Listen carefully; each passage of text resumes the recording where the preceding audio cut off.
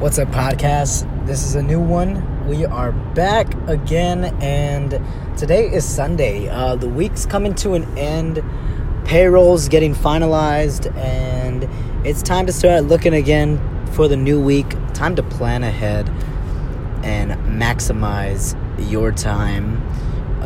One way that I've been finding to maximize my time, honestly, I've been struggling. For one, I don't have a good routine of doing certain things and setting things in motion. I kind of just do things on a whim, and I tend to wing it, and it's not the best. I could definitely be maximizing my time.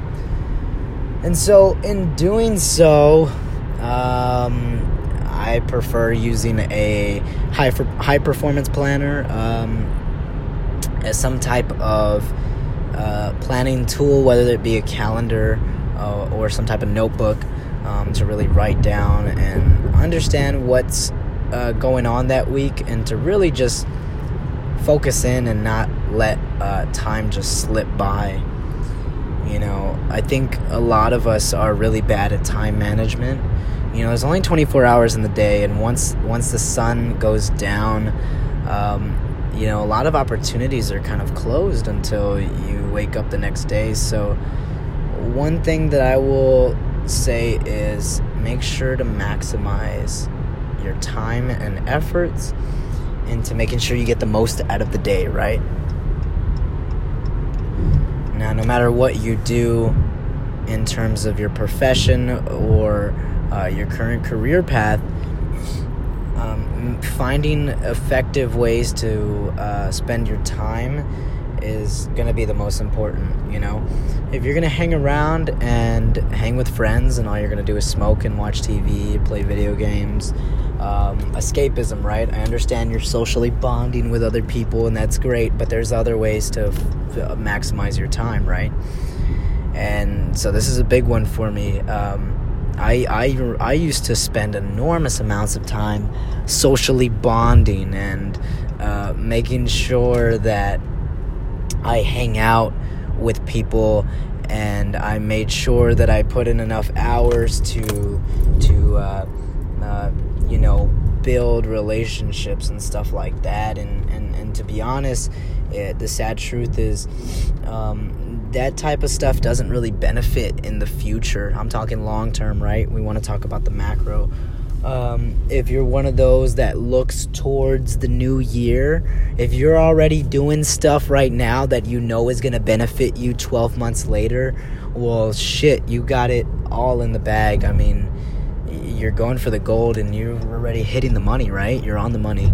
So that's definitely a bullseye in my book, is doing something that's going to benefit you 12 months from now, you know? Setting your future self up for some success is always worthwhile, because it's enormously and massively beneficial. You wouldn't believe how much, and I'm sure maybe you guys have had some type of thing that you did that was going to help you out in the future, and you were really glad you did, right? So, you know, one of those things is like escapism and socially bonding.